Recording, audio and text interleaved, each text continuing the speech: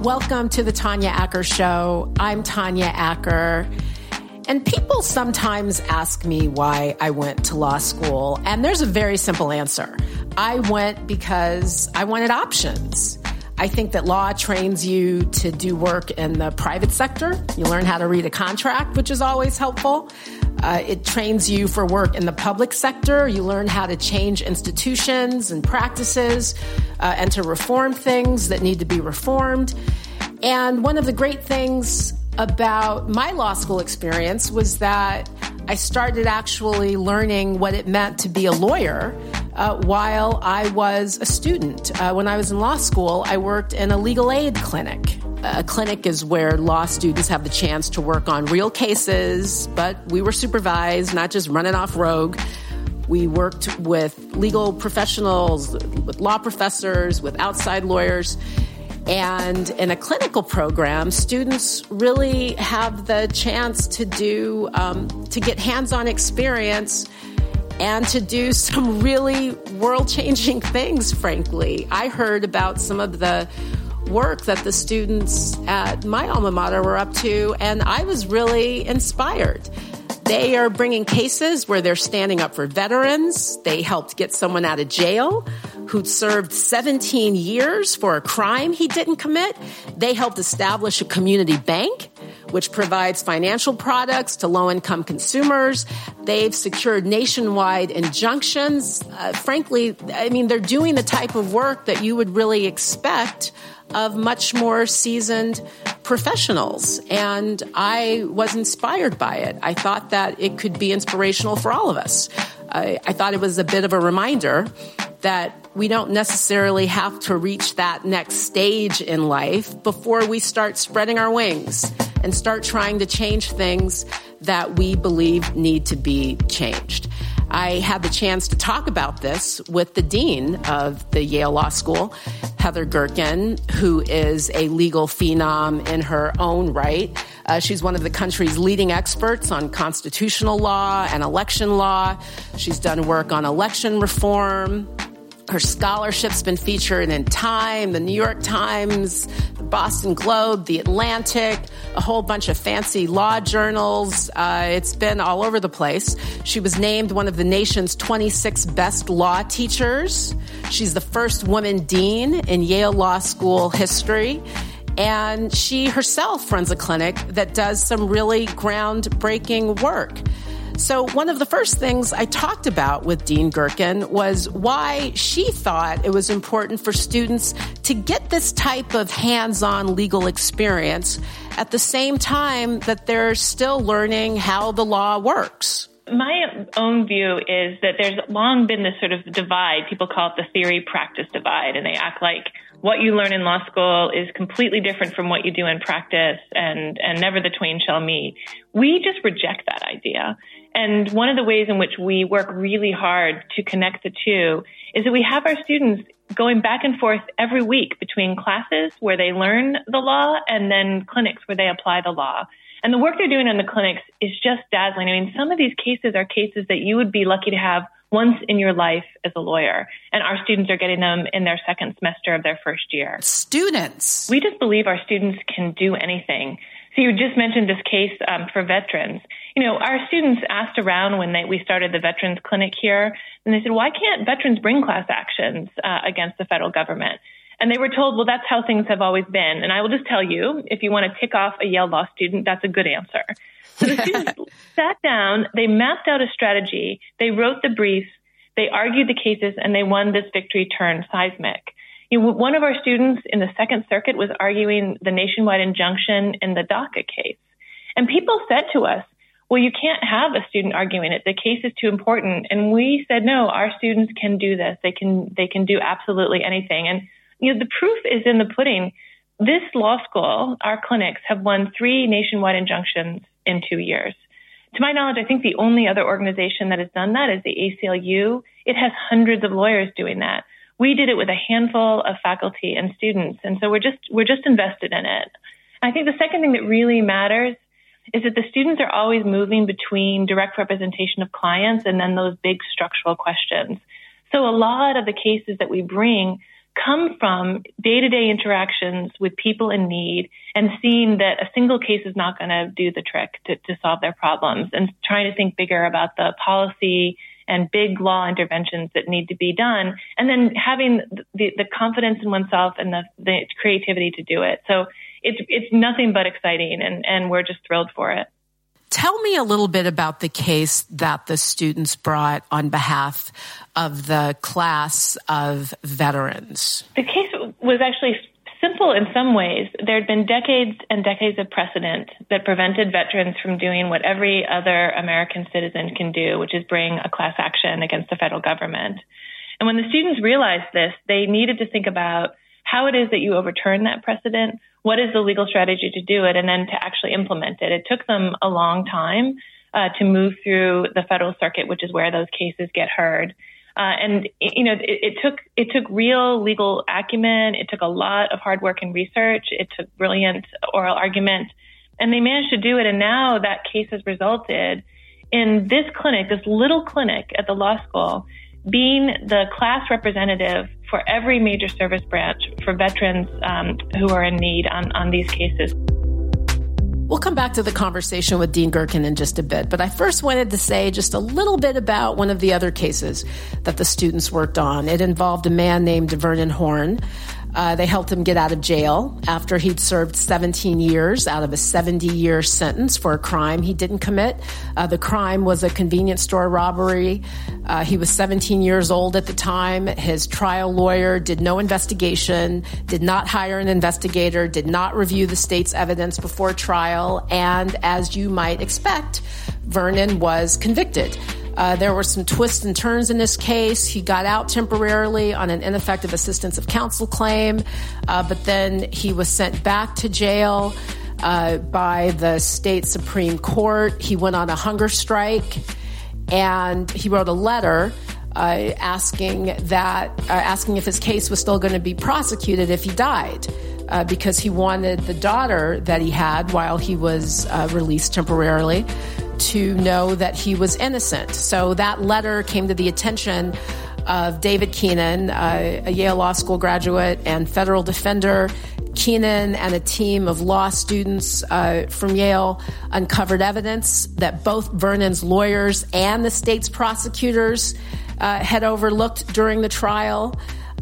They, along with a law professor from Quinnipiac, Sarah Russell, public defender Kelly Barrett, some pro bono lawyers from Arnold and Porter, they all commenced this reinvestigation of Vernon's case.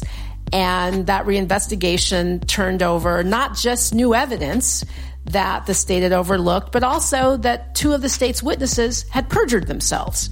So at the conclusion of that fresh look that Vernon's case received, the state decided not to defend his conviction, and he became a free man. So there's some justice for you. So back to my conversation with Dean Gerken. She runs her own clinic, and I asked her about it. It actually began almost 14 years ago with a simple conversation with someone who was the city attorney in San Francisco. San Francisco has an enormous power to bring affirmative litigation. That means that instead of the kind of usual defense work that most cities do, they actually can bring affirmative suits on behalf of the public. They can actually sue on behalf of the entire state of California as if they were the attorney general. And the city has systematically used that power to do good in the world. And so we have worked in our clinic on the same-sex marriage case at trial regarding Prop 8. We worked on a $1 billion lead paint case, the first case to actually succeed in winning against the lead paint industry. My students helped win one of the nationwide injunctions in the sanctuary city order, bringing protection to sanctuary cities across the country. So the work is just fantastic and exciting, and it's really a good way of showing students that government lawyering is honorable and that there's great work to be done on that side. So that's why I love it. What's also great is that it trains a generation to serve. So we have launched students who are now alumni of ours working across the country in attorneys general offices, in city offices, all across the country, doing this work themselves. And so it's created sort of a new vision of what you can do if you want to do civil rights work, if you want to do immigration work, if you want to do consumer protection work, a new vision of what can be done on this front, using tools that have been there for a long time for states and cities but really haven't been taken up until San Francisco and some state attorneys general led the way. Let's talk right now for a moment about rule of law. It's a term that gets tossed around a lot, and sometimes it seems that it's become a partisan or political term. I don't think that should be the case. There is a rule of law clinic that takes place at the law school, and I asked the dean to tell me a little bit about it. That is one of the most exciting clinics on the planet, I will tell you. They do three kinds of work. They do work in the area of the environment. So they've been doing a lot of work on the Paris Climate Accord. They do a lot of work on national security. So they represent a bipartisan group of national security experts, members of cabinet, secretaries of state, really extraordinarily impressive people. And they go into national security cases and file amicus briefs on behalf of that group, making headlines every time they do, not just because the group is so important, but because they're bringing information in to judges about how national security really works that is really important if you are worried about executive overreach in a case. And then the last thing that they're doing, and I'm really envious here because I'm an elections lawyer, they're doing some of the best elections work around. They're bringing a case against the Trump administration for understaffing and under-resourcing the census count. That is important for every community in the country. It is especially important for poor people and for people of color who are often undercounted in the census. This is what federal dollars depend on this. Voting power depends on this. A lot depends on it. And our students are actually litigating this suit under a claim that's never been brought before. The other case that they are doing, which I just so admire, is that they're doing a prison gerrymandering case. And people have not had a lot of success in bringing prison gerrymandering cases. This is about the practice of counting prisoners in the place where they're imprisoned rather than the cities from which they came, which, as you might imagine, can lead to real disparities in redistricting. And they are bringing this case. People haven't had a lot of success with it, and suddenly our students arrived and they're moving forward on the case. It's just dazzling, and we're enormously proud of the work that they're doing. It seems sometimes in the current environment that the whole concept of rule of law can be politicized when really it isn't. How do the students walk that line? Because protecting the Constitution, protecting access to the ballot box, making sure that everyone's counted for purposes of state and federal resources, those shouldn't be partisan issues. Sometimes it seems as if they've become that. How do the students kind of navigate that? Because certainly, you've got people of all political persuasions who are doing this sort of work. It's a really good question. I mean, it's actually a question for the entire law school and the entire profession. And when I think about what the rule of law means, I think about it as the enduring values of a democracy and a legal system that stand up against any challenge. So we lawyers know how to argue. We can argue about everything. Everyone thinks, they're hired guns. They don't believe in anything, but that's just not true. I think lawyers believe really deeply in the values that are enduring. And the way we know they're enduring is that after a century of arguing about them, they still stand. Those basic values of democracy and equality and process, those are the values that still stand up against every argument.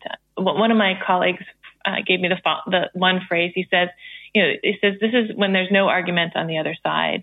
And the one thing about being trained as a lawyer is you learn to tell the difference between arguments where there's reasonable disagreement and arguments where there really is no argument on the other side. And so that's what we try to teach our students. They're all learning it. We're all trying to figure it out as we go. We're all struggling with the terrible partisanship that exists right now. But I think that's how I think about it as the core of this profession.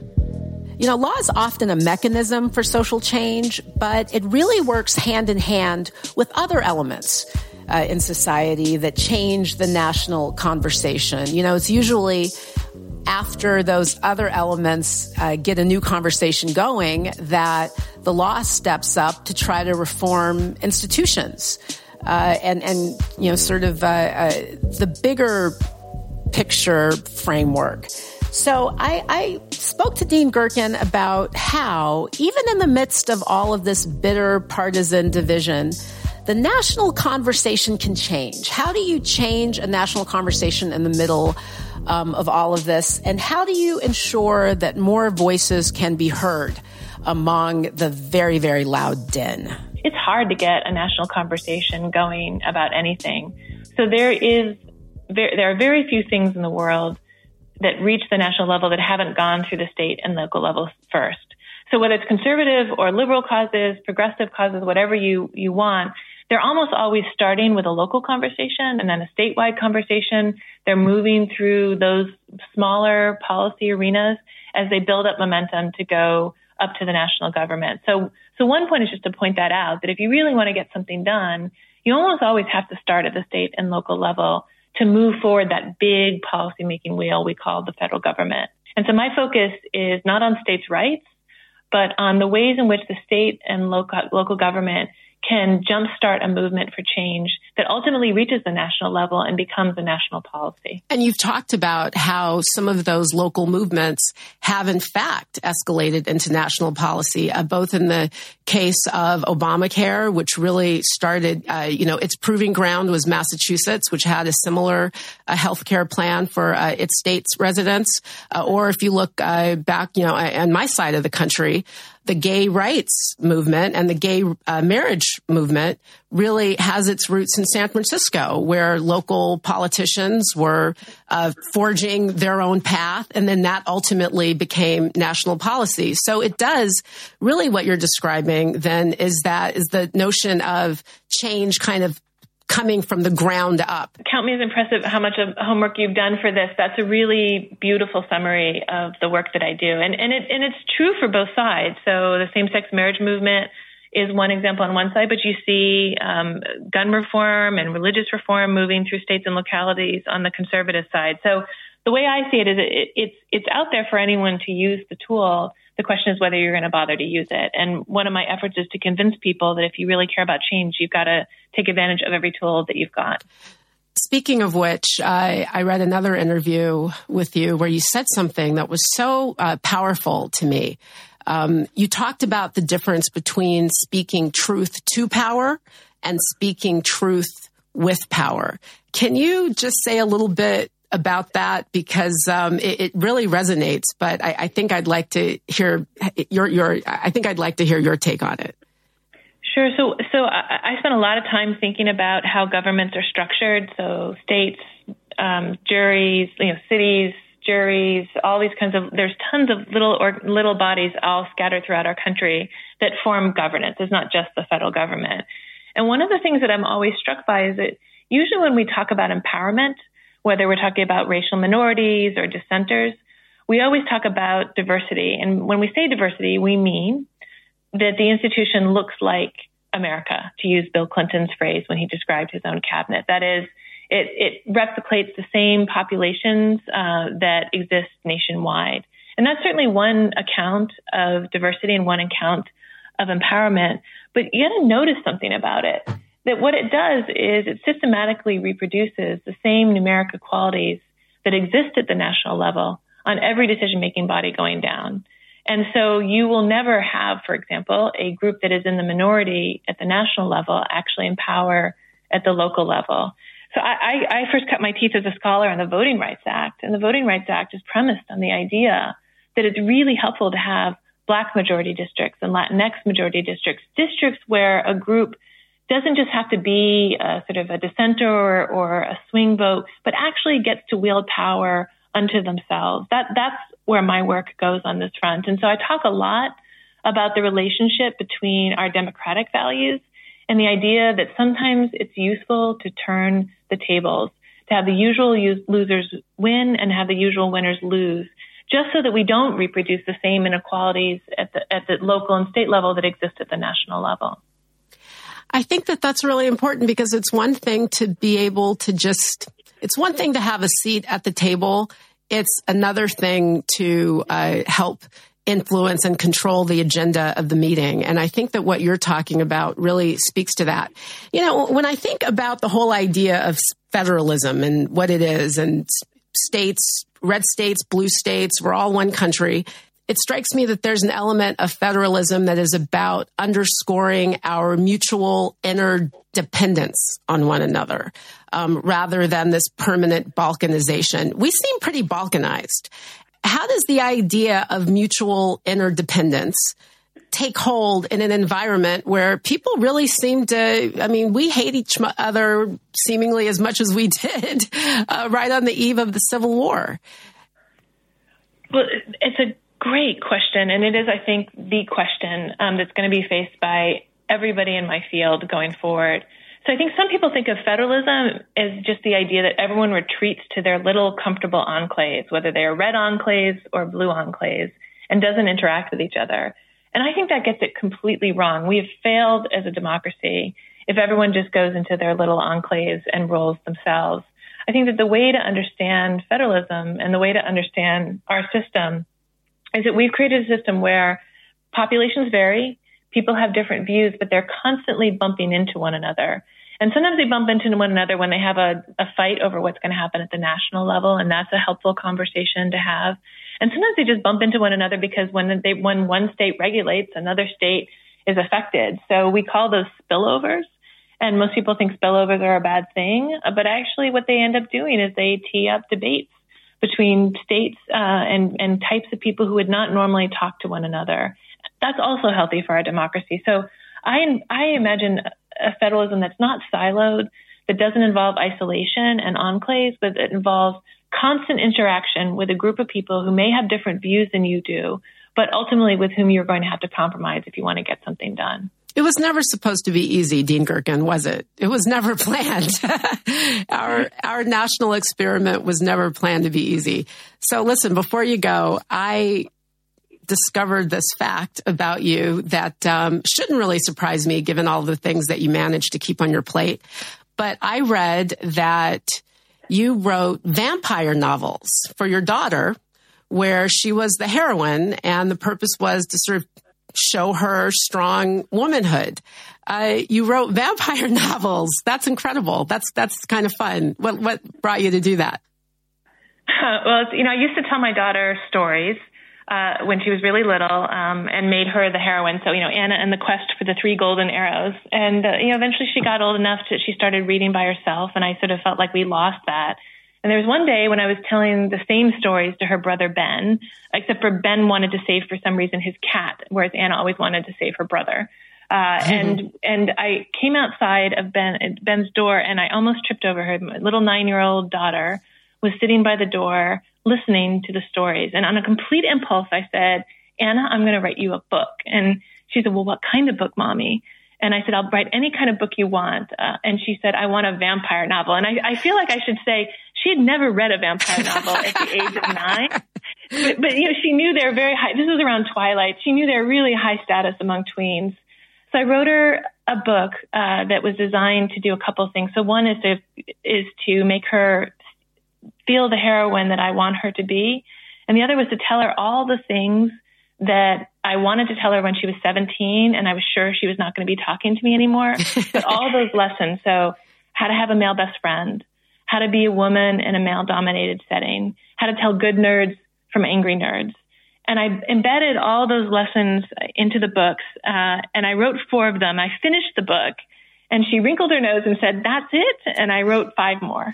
By the end, I was so desperate. I was running out of storylines. I had to look them up, and say, what are the 3 great myths? Oh, we haven't done a quest yet. Let's do a quest. But the funny thing is, she's 17 now, and she is talking to me. And we were having a conversation about a week ago when we were talking about an issue with a guy friend of hers.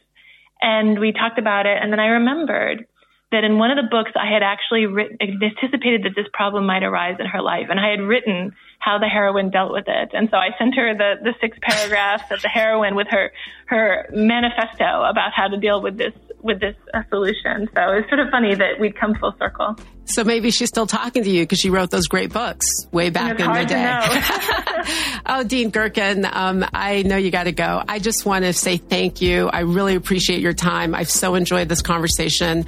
I do hope we can do it again, and best of luck to you. I also want to say that as a graduate of the law school, I I love what you're doing. I love your plan for inclusion. I love the fact that you're really making Yale a greater place. So thank you for that, too.